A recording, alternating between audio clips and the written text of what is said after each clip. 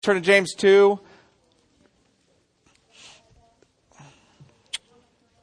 If you would.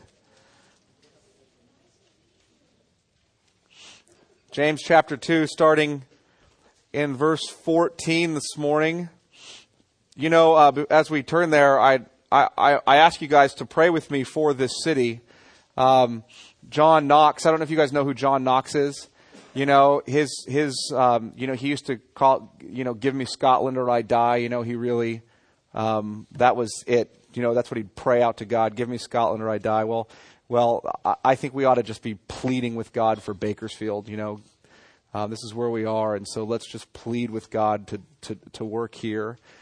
We need to be praying in the morning, give us Bakersfield or we die. I'm serious. I'm not kidding. There are lost people here. It sounds funny. Bakersfield doesn't sound nearly as exciting or kind of, cool as Scotland, does it? But still, it's the city where God has placed us, and wouldn't it be awesome to see him pour out his Spirit and change people here in that way? So, James chapter 2, starting in verse 14. James 2, starting in verse 14. What good is it, my brothers, if someone says he has faith, but does not have works? Can that faith save him?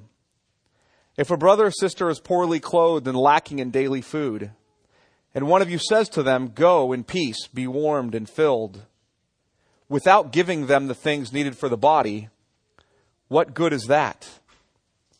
So also faith by itself is dead. If it does not have works, is dead. But someone will say, you have faith and I have works. Show me your faith apart from your works, and I will show you my faith by my works. You believe that God is one? You do well. Even the demons believe and shudder. Do you want to be shown, you foolish person, that faith apart from works is useless? Was not Abraham our father justified by works when he offered up his son Isaac on the altar? You see that faith was active along with his works, and faith was completed by his works. And the scripture was fulfilled that says Abraham believed God, and it was counted to him as righteousness, and he was called a friend of God. You see that a person is justified by works, and not by faith alone. And in the same way was not also Rahab the prostitute justified by works when she received the messengers and sent them out by another way? For as the body apart from the spirit is dead, so also faith apart from works is dead. Let me pray. Lord, as we take on this, what has become a controversial text, a text that causes so much consternation for Protestants who believe in justification by faith alone, Lord, we pray that you would illumine the scripture to our minds, that our minds would understand it, and that our hearts would rejoice in it. Lord, that we would come away with a greater understanding of how it is that you bring us to salvation and what the work of conversion does in us and the fruit that is born as a result of justifying faith. That we would understand it properly this morning. And Lord, that we would rejoice in your truth and in your Son. In your name we pray. Amen. Well, this is a text I felt like I had to get to because we've been arguing since Romans 3:21, well, really all the way through Romans, but specifically as we've walked through Paul's teaching from Romans 3:21 through chapter 4, that justification comes by faith alone. And what do we mean justification comes by faith alone? What we mean by that is to be justified is that you are forgiven for your sins because of the death of Christ, where he paid your penalty on the cross, and you are declared righteous because of the life of Christ in which he lived the perfect life you failed to.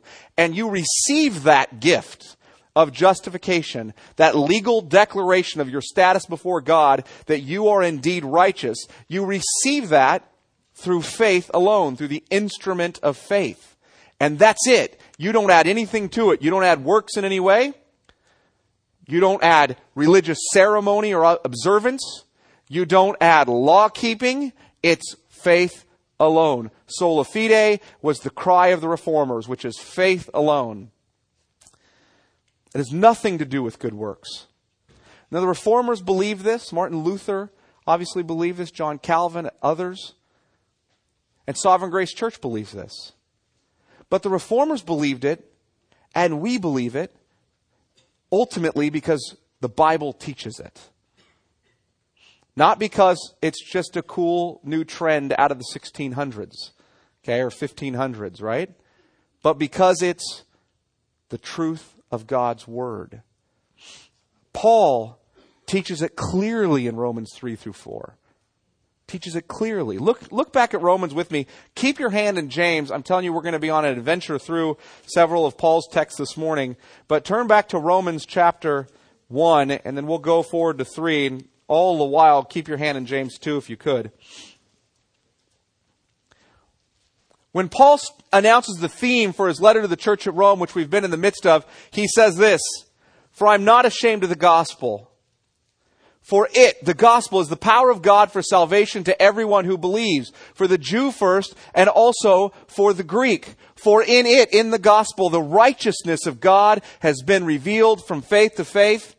For as it is written, the righteous shall live by faith." In other words, the gospel is that God's power is unleashed there by extending His righteousness to us, received only by faith.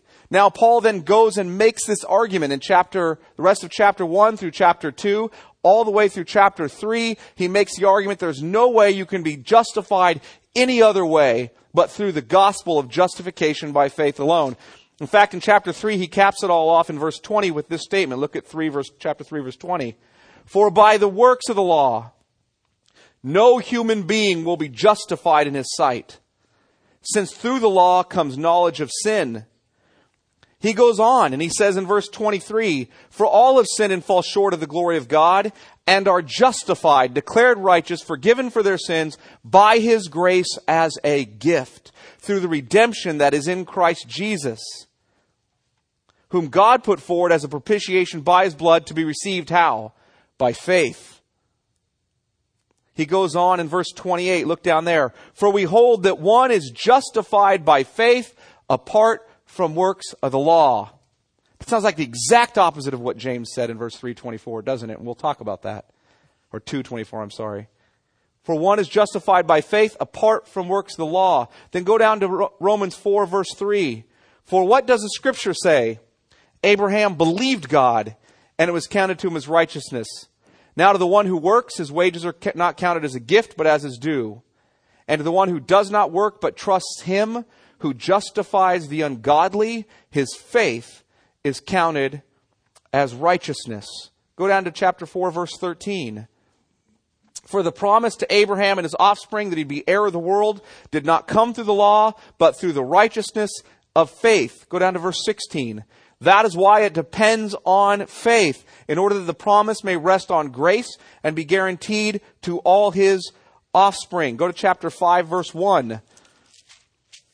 "Therefore, since we've been justified by faith, we have peace with God through our Lord Jesus Christ." Paul doesn't just do this in Romans. He does it in Galatians also.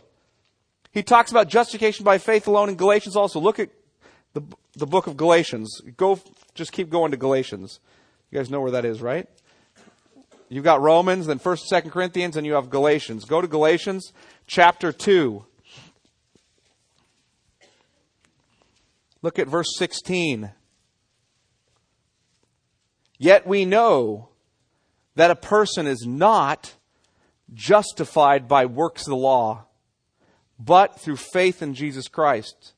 So we also have believed in Christ Jesus in order to be justified by faith in Christ and not by works of the law, because by works of the law no one will be justified." Look down at verse 21 of chapter 2 there.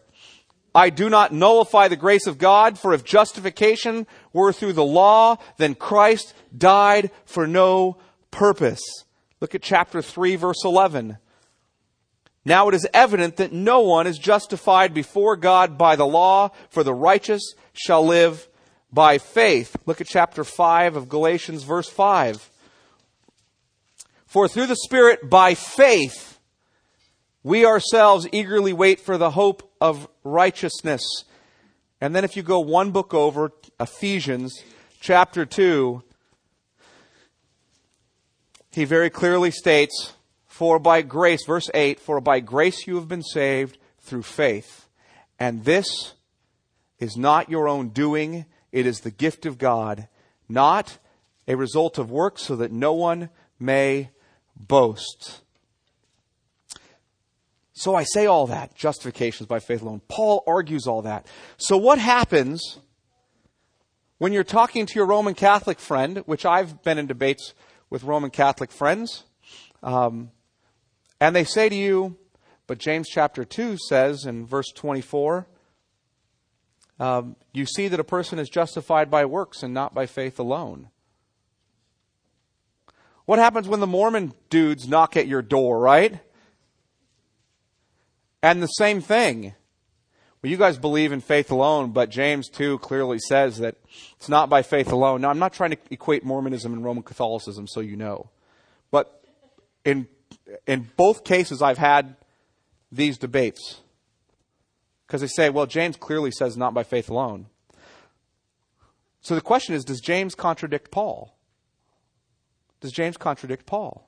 I mean, what's our response to that question? Because it seems like Paul clearly says it's by faith alone, doesn't it? And then it seems like James pretty clearly says it's not by faith alone. So what's our response? Well, one, we could do this. We could say, the Bible has errors and often contradicts itself. That's one direction we could go. It would be a horrific direction because you may as well throw out the entire book, right? We believe that in the inerrancy of Scripture, that God has breathed this. This is God-breathed, 2 Timothy 3:16, and it is true in all that it asserts. Everything that it asserts, it's true in. And that it is internally coherent. It agrees with itself. So we reject that response. So maybe the second response is what we'd have to do. Well, you know what? I must be misreading everything Paul has to say on the subject. I just must be misreading all that Paul says. That's a second option. And then there's a third option. And I think this is the right option.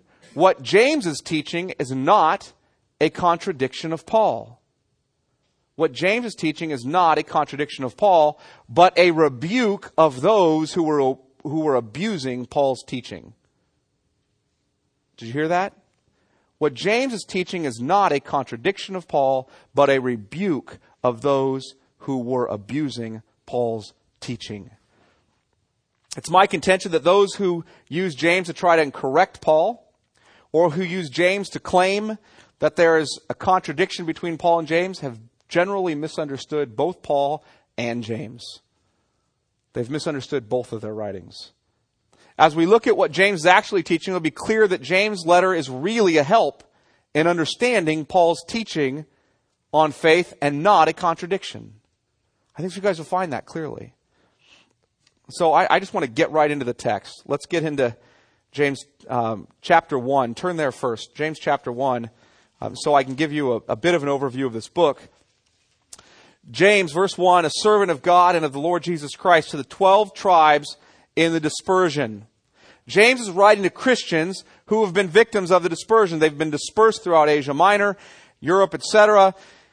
And he is writing to these believers who've suffered persecution, reviling of their name, and who've had various problems themselves. You can see that they've suffered some. If you look at verse 2, count it all joy, my brothers, when you meet trials of various kinds, for you know that the testing of your faith produces steadfastness, and let steadfastness have its full effect that you may be perfect and complete, lacking in nothing. But not only does he write to them about how to deal with trials and various other issues, one of the major themes that James addresses with these Jews in the dispersion is their hypocrisy. It's their hypocrisy. On more than one occasion, James points out that they claim to believe something, yet they don't live it out. In other words, he claims they're false professors. They say, I believe this, but it shows up nowhere in their life. Look at verse 22, for example, of chapter 1. Verse 22 of chapter 1. But be doers of the word, and not hearers only, deceiving yourselves.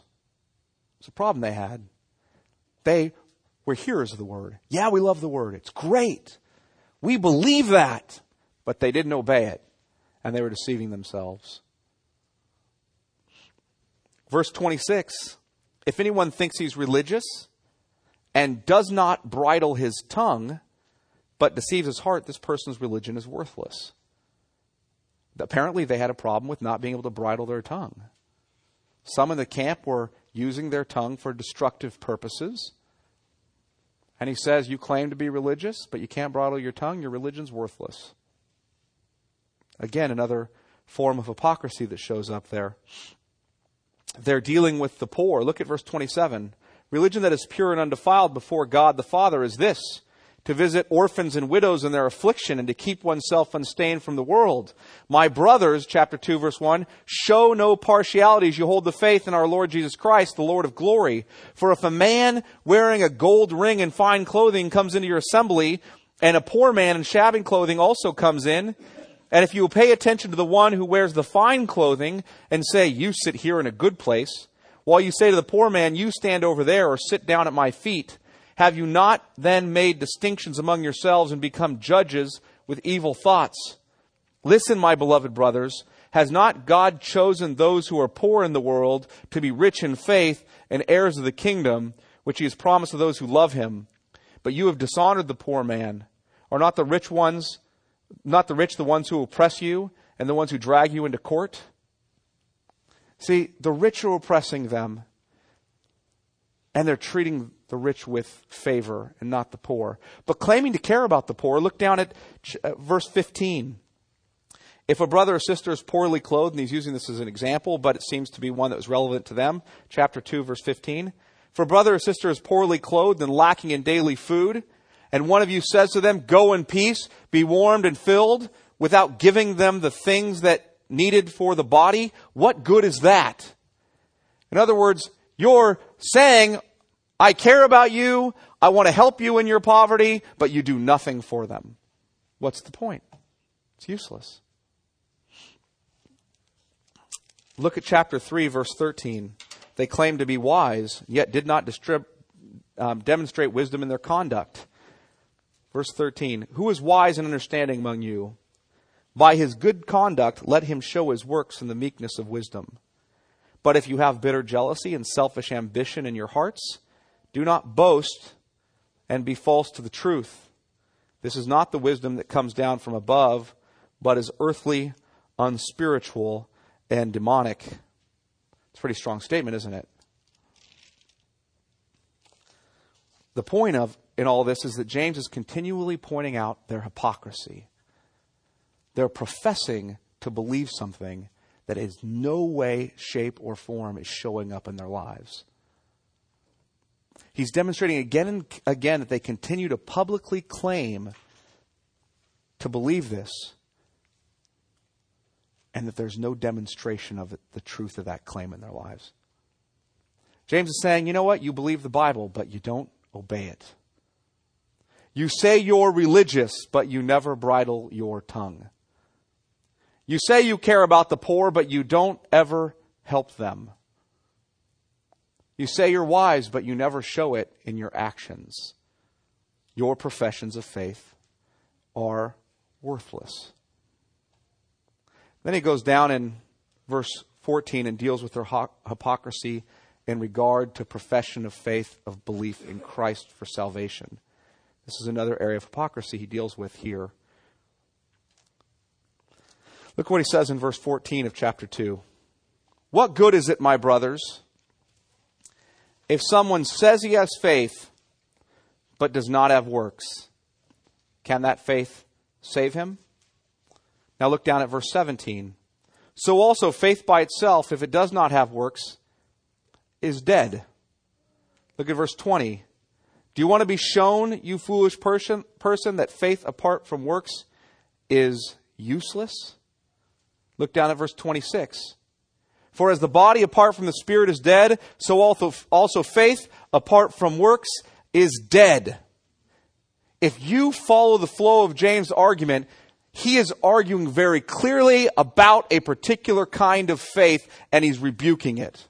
He's saying that those who say that they believe the truth, in other words, those who intellectually assent to the truth or agree with the truth, those who do that but do not have in their lives any fruit, it shows up in no way, their profession is false and useless. If we understand that he's addressing a false profession of faith and arguing that this kind of false profession is not saving, then we'll understand that his argument is not against Paul's doctrine of justification by faith alone, but against a perversion of that doctrine, which makes faith into an empty profession. It's likely that James is responding, in fact, to false teachers that were actually perverting Paul's teaching on justification by faith alone. That was becoming quite the trend then. It's not just a trend now. I mean, we know lots of people now who think that profession of faith is all it takes. Intellectual agreement. Doesn't matter if there's any conversion and if their lives ever change. Right? Just intellectually agree and you're good to go. And then you can do whatever you want with your life. That's not just popular now, that was popular then. In fact, Paul's accused of teaching that very thing, and he has to respond to that very thing. What he has to respond to is the accusation that what Paul is teaching is a doctrine called antinomianism. You know what antinomianism is? Antinomianism is this. Anti, meaning what? Against. Nomianism, which comes from nomos in Greek, which is law. Okay? Against law. In other words, Paul was being accused of being someone who says, all you got to do is believe and then go on living however you want. It doesn't matter if you care about the law. It doesn't matter if your life is ever converted or changed. Just agree with the truth and you're good to go and live recklessly. He was being accused of saying that. In fact, he has to address it in Romans 3. He even says this in Romans 3 verse 8. And why not do evil that good may come, as some people slanderously charge us with saying? Their condemnation is just. He's dealing with this accusation. Chapter 6 verse 1, he has to deal with it again. He says this, what then shall we say? Are we to continue in sin that grace may abound? Do you hear? He recognizes what the objection is. The objection to justification by faith alone is that, well, then just continue in sin so grace may abound. He knew that was the accusation that was coming against him. And so he asks, should we do that? By no means is his response. He's not the only one, though, who deals with it. Obviously, James is dealing with it, and even Jude.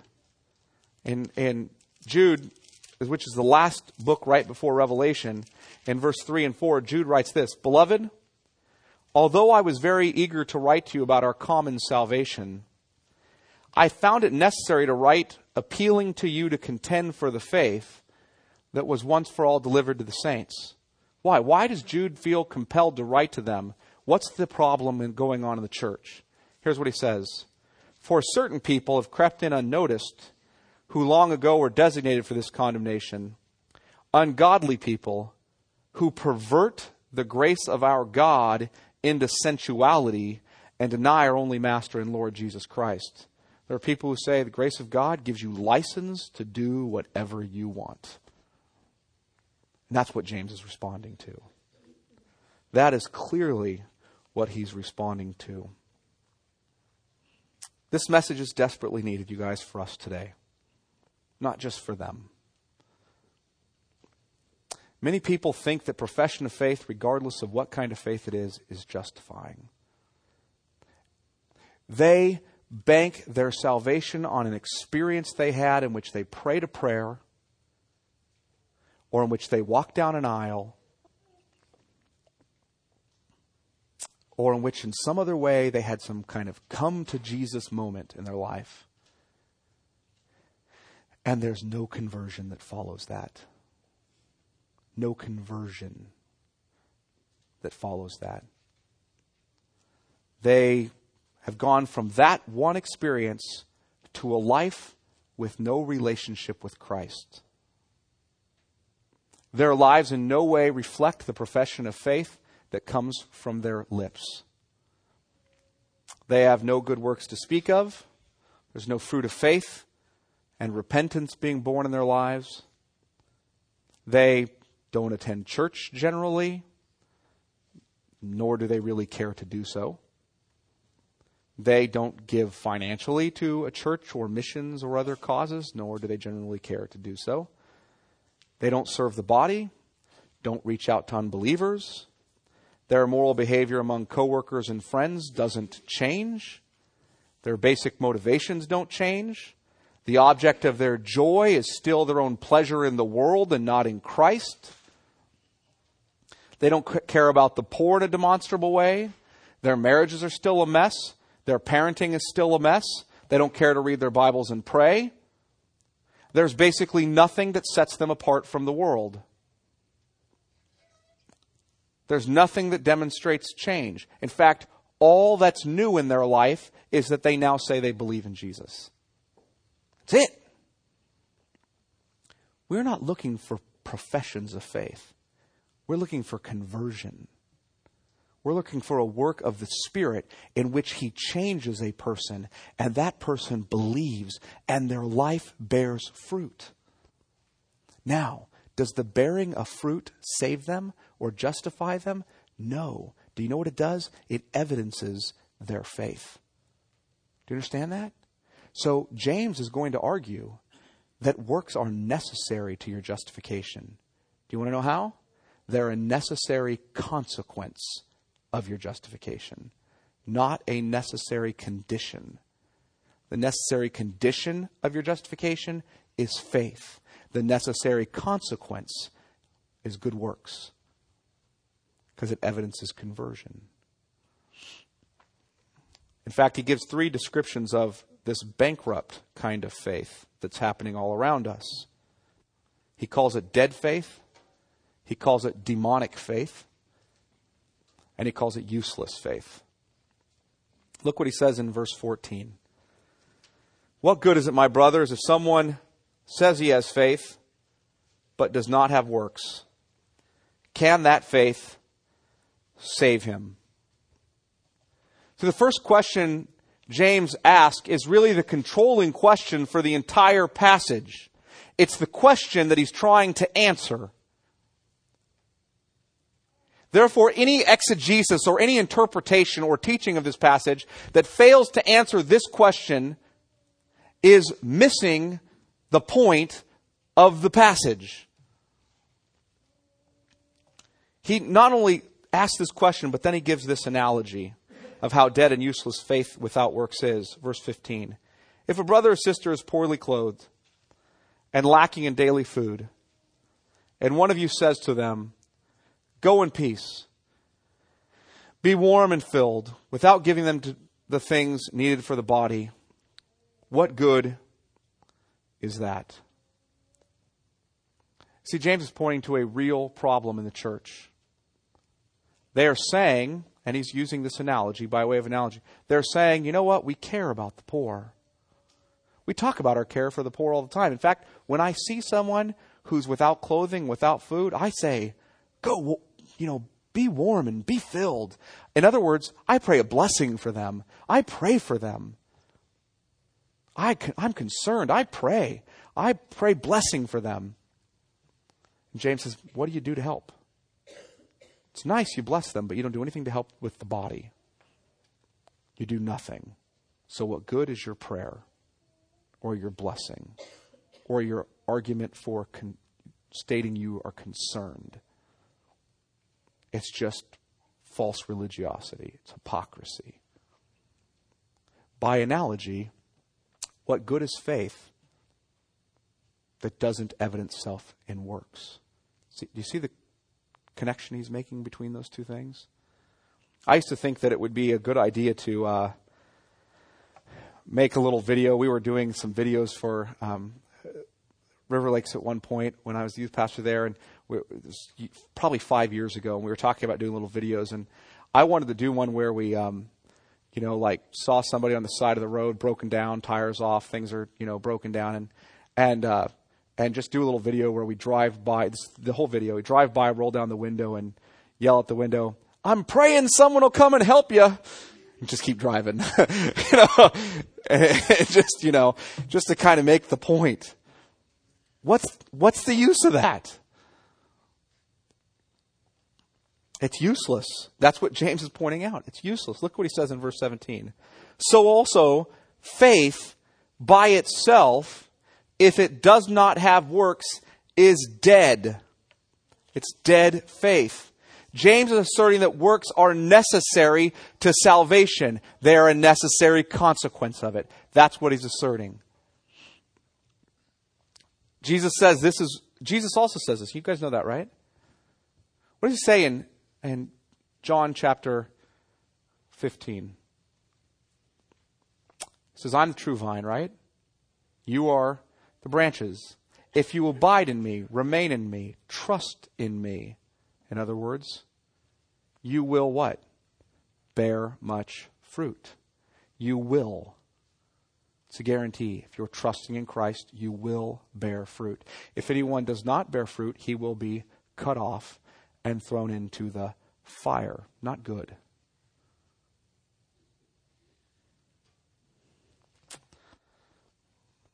Paul argues the same thing in Romans chapter 6. Romans chapter 6, I'll read this to you.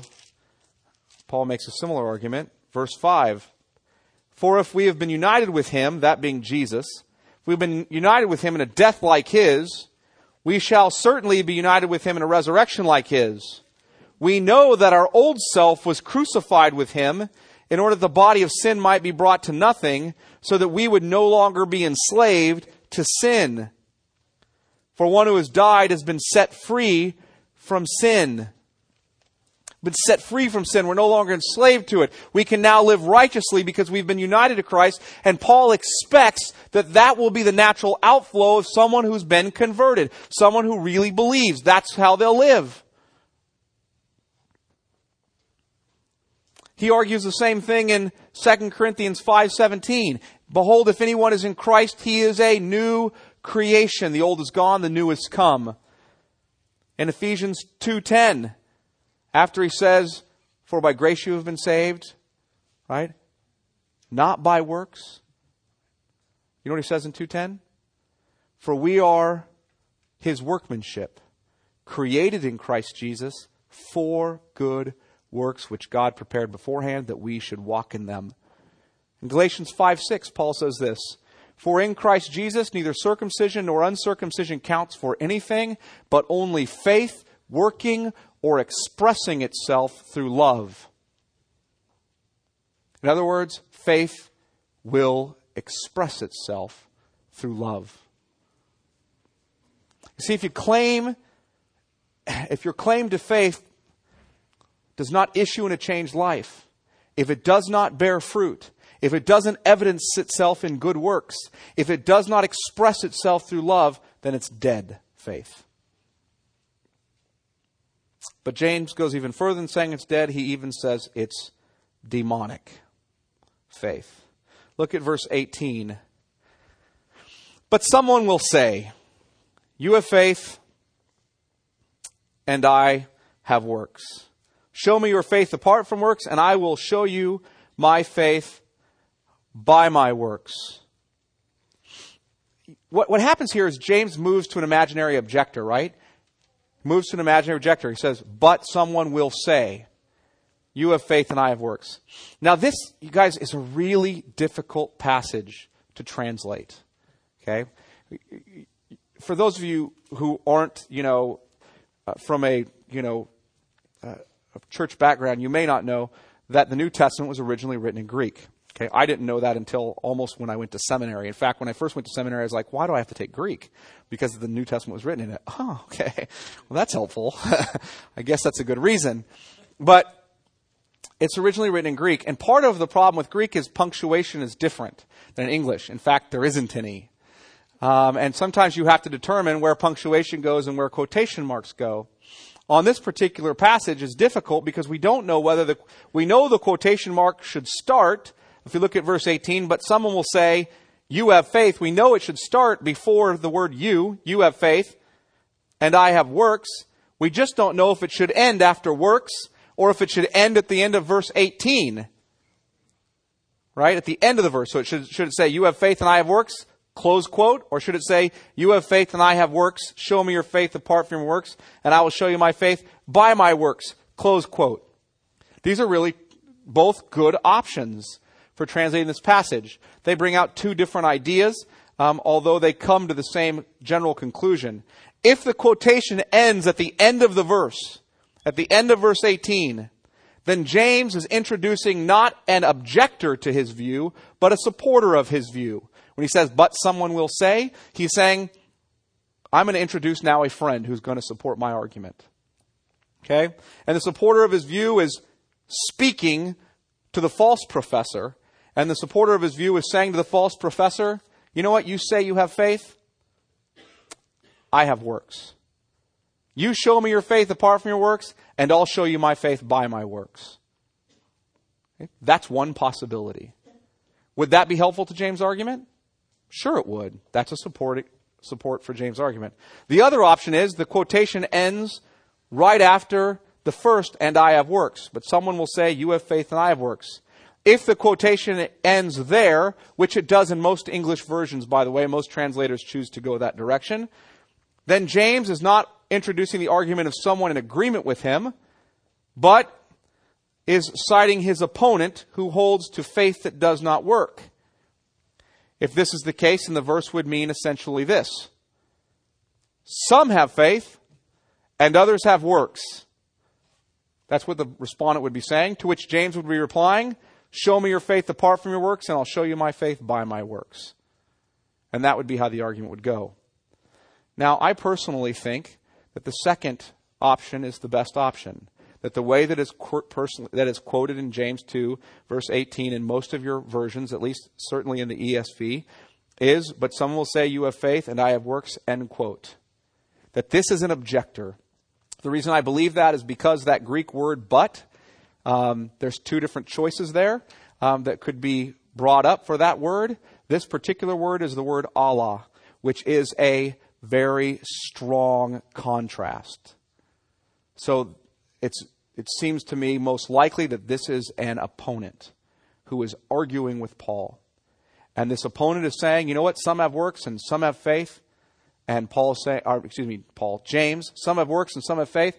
And James is saying, you know what, you show me your faith without works, and I'll show you my faith by my works. And that's James' response and argument. Either way, the argument comes out the same, doesn't it? Either way. Some claim to have faith without works, but James, or his friend who he's introducing here, responds that faith without works is dead. Either way. In fact, it's demonic. Look at 2:19. You believe that God is one? You do well. Even the demons believe and shudder. You know, by the way, this phrase, you believe that you believe that God is one, can also be translated just like the Hebrew Shema from Deuteronomy, which is this. The Lord our God, the Lord is one. In other words, what James is saying to this false professor is, you have good doctrine. You believe God is one, you do well. You can sense a bit of sarcasm there, can't you? If you don't sense the sarcasm, even the demons believe and tremble, right? He makes the argument, you've got great doctrine. Good theology. You're intellectually agreeing to the right things. So what? The demons believe it too. Their good doctrine even elicits fear of God. Did you hear that? In other words, so you've got doctrine that's as good as a demon. Good for you. Right? And when they believe it, they even fear. They tremble.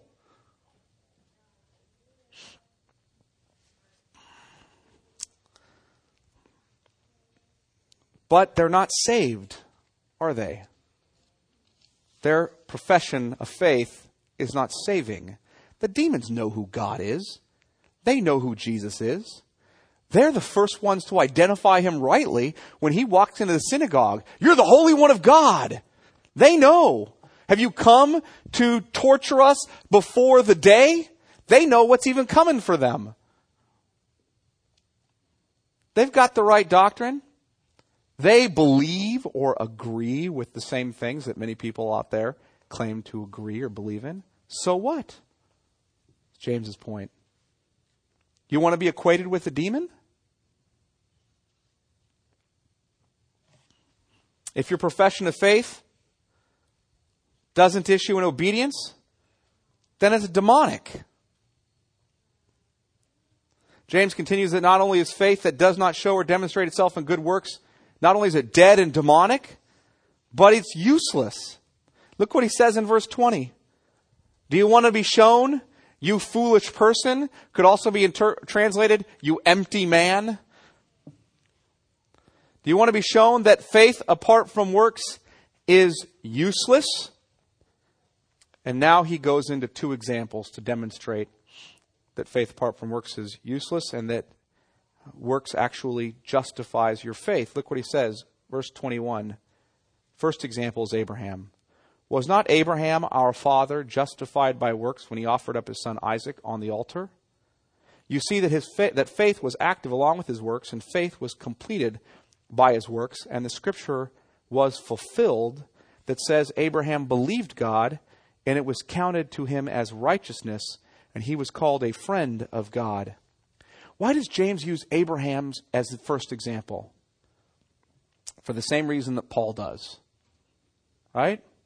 Romans chapter 4, who's Paul's example of justification by faith alone? Abraham.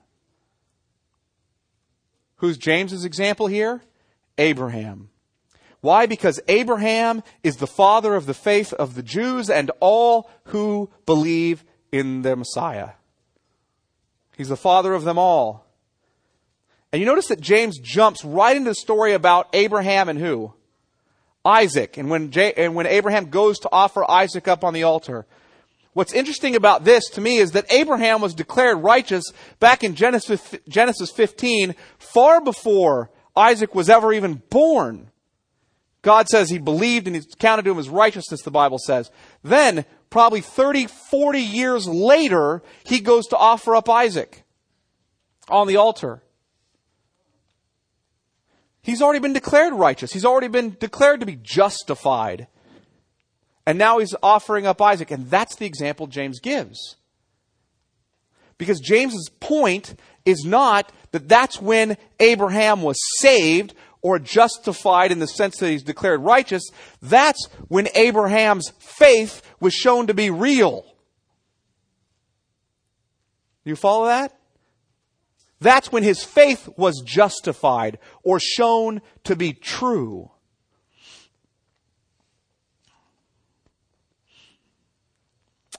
It's because his faith was shown to be living faith rather than dead faith. It was shown to be useful faith rather than useless faith.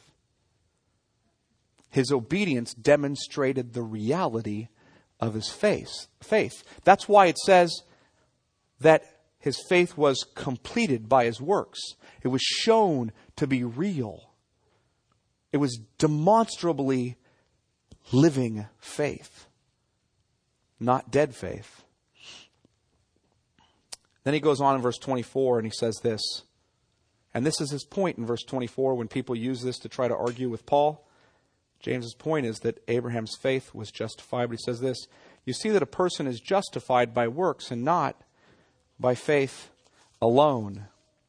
Now, if we understand the context, then we understand that James is using the word justified as a statement of the fact that Abraham was shown to be a true believer by his works and not to be an empty professor of faith. You see, James' view of use of faith here is the idea, faith, the way he uses this word in this passage, is the idea of a empty, useless, dead, demonic, hypocritical profession of belief. That's how he's using the word faith here. So certainly we can say that this kind of faith does not justify.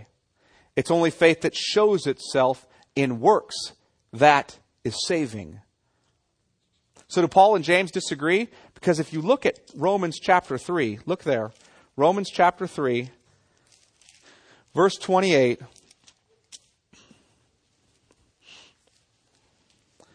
And keep your hand on James 2 at the same time.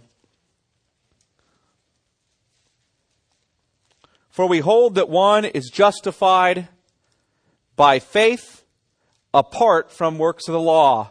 Now flip over to James 2:24. You see that a person is justified by works and not by faith alone. Sounds contradictory, doesn't it? You could see how people could point to these two verses and go, look, the Bible contradicts itself. The problem is they're not paying attention to context, and they're not paying attention to how these two writers are using the same words differently.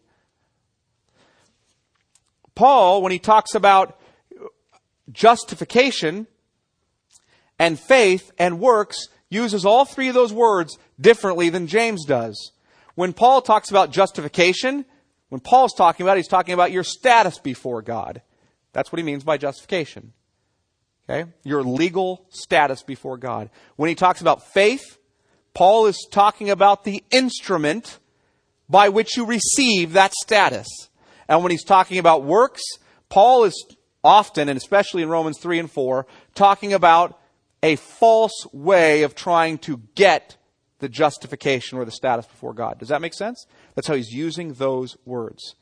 James, on the other hand, when he talks about justification, he's talking about demonstrating the truth of a prior claim. He's talking about showing the reality that what you say you actually believe. That's what he means by justification. He's not talking about your legal status before God. When James talks about faith in this passage, he's talking about the idea of an empty profession, a useless statement, intellectual assent, not the instrumentality that Paul's talking about for receiving the righteousness of God. And when James talks about works, he's not using it negatively like Paul does as an attempt to get yourself saved. He's using it positively as an evidence of your salvation. They're using these words completely differently. That's why they don't disagree with each other in these scriptures. Paul would agree with James' statement in 3:24 or 2:24, and guess what? James would agree with Paul's in Romans 3:28. The second example they give is of Rahab. Look at verse 25, chapter 2, verse 25 of James. And in the same way was not also Rahab the prostitute justified by works when she received the messengers and sent them out by another way. Now think about this. Think of the absurdity of saying a prostitute was justified by her works in law keeping. Right? Was she really saved by all of her good works as a prostitute? Honestly? Her incredible religious observance and her incredible law keeping? No, that's not what it's talking about here. So why does James say she was justified by good works? What he's saying is that her profession of faith in the God of the Jews was shown to be true when she helped the Jewish spies. That's what he's saying. When they were in her house, this is the profession she made. And I don't want you to turn there, just listen to Joshua 2. Here's the profession of faith that she made when they were in her house. She said to the men, I know that the Lord has given you the land, and that the fear of you has fallen upon us, and that all the inhabitants of the land melt away before you. For we have heard how the Lord dried up the water of the Red Sea before you when you came out of Egypt, and what you did to the two kings of the Amorites who were beyond the Jordan, to Sihon and Og, whom you devoted to destruction. And as soon as we heard it, our hearts melted, and there was no spirit left in any man because of you, for the Lord, Yahweh, your God, He is God in the heavens above and on the earth beneath. Is that a profession of faith? Yes. Do you know how that profession of faith was justified or shown to be true? Because she helped them escape safely. That's what James is saying. James then concludes his argument that faith that does not bear fruit or evidence itself in good works is useless by giving one last analogy, verse 26. For as the body apart from the spirit is dead, so also faith apart from works is dead. Without a spirit, a body is dead, isn't it? Without true conversion, a profession of faith is also dead. So what kind of faith do you have? Does your faith work?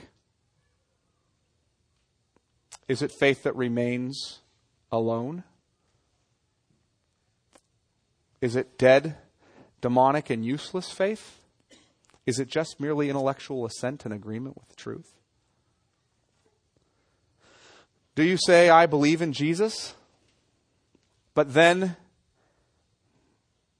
if you're really honest, I don't desire to serve Him, worship Him, gather together with other believers to encourage them and serve them. I don't desire to share Christ with unbelievers. I don't desire to change my lifestyle to reflect God's holiness. On and on and on. See, and I want to make this clear. We're talking about a pattern of your life here. We're not talking about every instant or moment, okay? James is talking about fruit. He's not saying that you will evidence this fruit 100% of the time, and that suddenly, when you believe, you will become perfectly obedient. Okay? He's not suggesting that.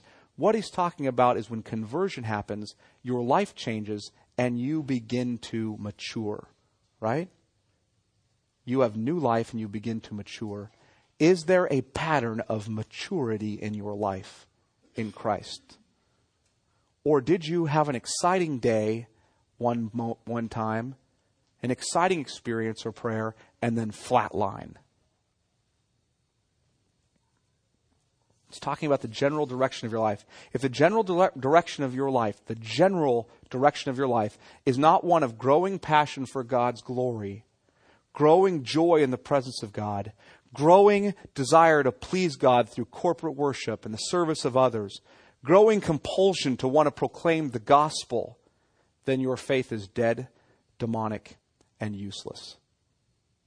That's what James has to say about it. It's pretty strong teaching, isn't it? And you need to repent, because such faith can't save you. But Jesus can. I'm not telling you to drum up this kind of faith. I want to be careful here. I'm not saying go home. You don't have this kind of faith, go home and drum it up. That's not what I'm telling you to do. This kind of faith is a gift of God. You just ask Him for it. Plead with Him for it. It's a prayer He promises to answer, doesn't He? Jesus knew you would fail to have this kind of faith in and of yourself. Do you know that? He knew you would. It's why He came and trusted God perfectly in your place. Jesus' trust in God was never hypocritical or false or empty. His trust always issued in perfect obedience to the will of His Father in all things. And that's why we look to Him as our representative. Now, Sovereign Grace, we need to open our eyes to the people around us. This isn't a fun thing to teach. I mean, it's not exciting to come and tell you, some of you may have demonic faith. That's an encouraging message, Pastor. Thanks. It's not an encouraging thing to say that, you know what? It may be worse out there than we think. More people may be unsaved than you're currently reaching out to. That's not an encouraging message to be delivering. But the fact of the matter is, it's our responsibility to be proclaiming the gospel all the time to people. And it's a message we have to proclaim to those who are both solid, maturing believers, or at least seem to be, and people who look irreligious and worldly. Because you know what? The fact of the matter is, both of those people need to hear the gospel, and it's even possible that the one who looks pretty good is themselves unsaved. That's possible. You know that, right? They need to hear the gospel. You just got to proclaim the gospel. That's the answer to this. What do you do if you got somebody, you're married to somebody, or you have somebody in your family or a friend who you know is an empty professor of faith? What do? Do you tell him, get to work? Start proving yourself to God and preach works to him? No. You preach the gospel to them. That's it. That's all we do. We preach the gospel. That's the message we have to give. And if you're an unbeliever here this morning, or someone who has professed faith for years, but has flatlined through that whole time, then the gospel's for you. Jesus died for you.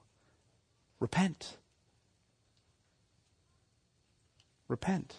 Turn and believe in him, and you will be saved. Let me pray. Lord, I thank you for the truth in your word, and Lord, for the corrective that James gives to so many of us who somehow pervert Paul's teaching into the idea that somehow grace frees us to be as sinful as we want. Lord, we know that's not the truth, that conversion happens when we truly believe. And Lord, you give us a desire to want to be holy. It isn't a self-generated desire. It isn't something we can work up, but Lord, you give it to us as a gift, and we're thankful for that. Lord, we pray for those who don't know you, those who profess to know you, but really don't. Lord, we pray that you would show them the truth.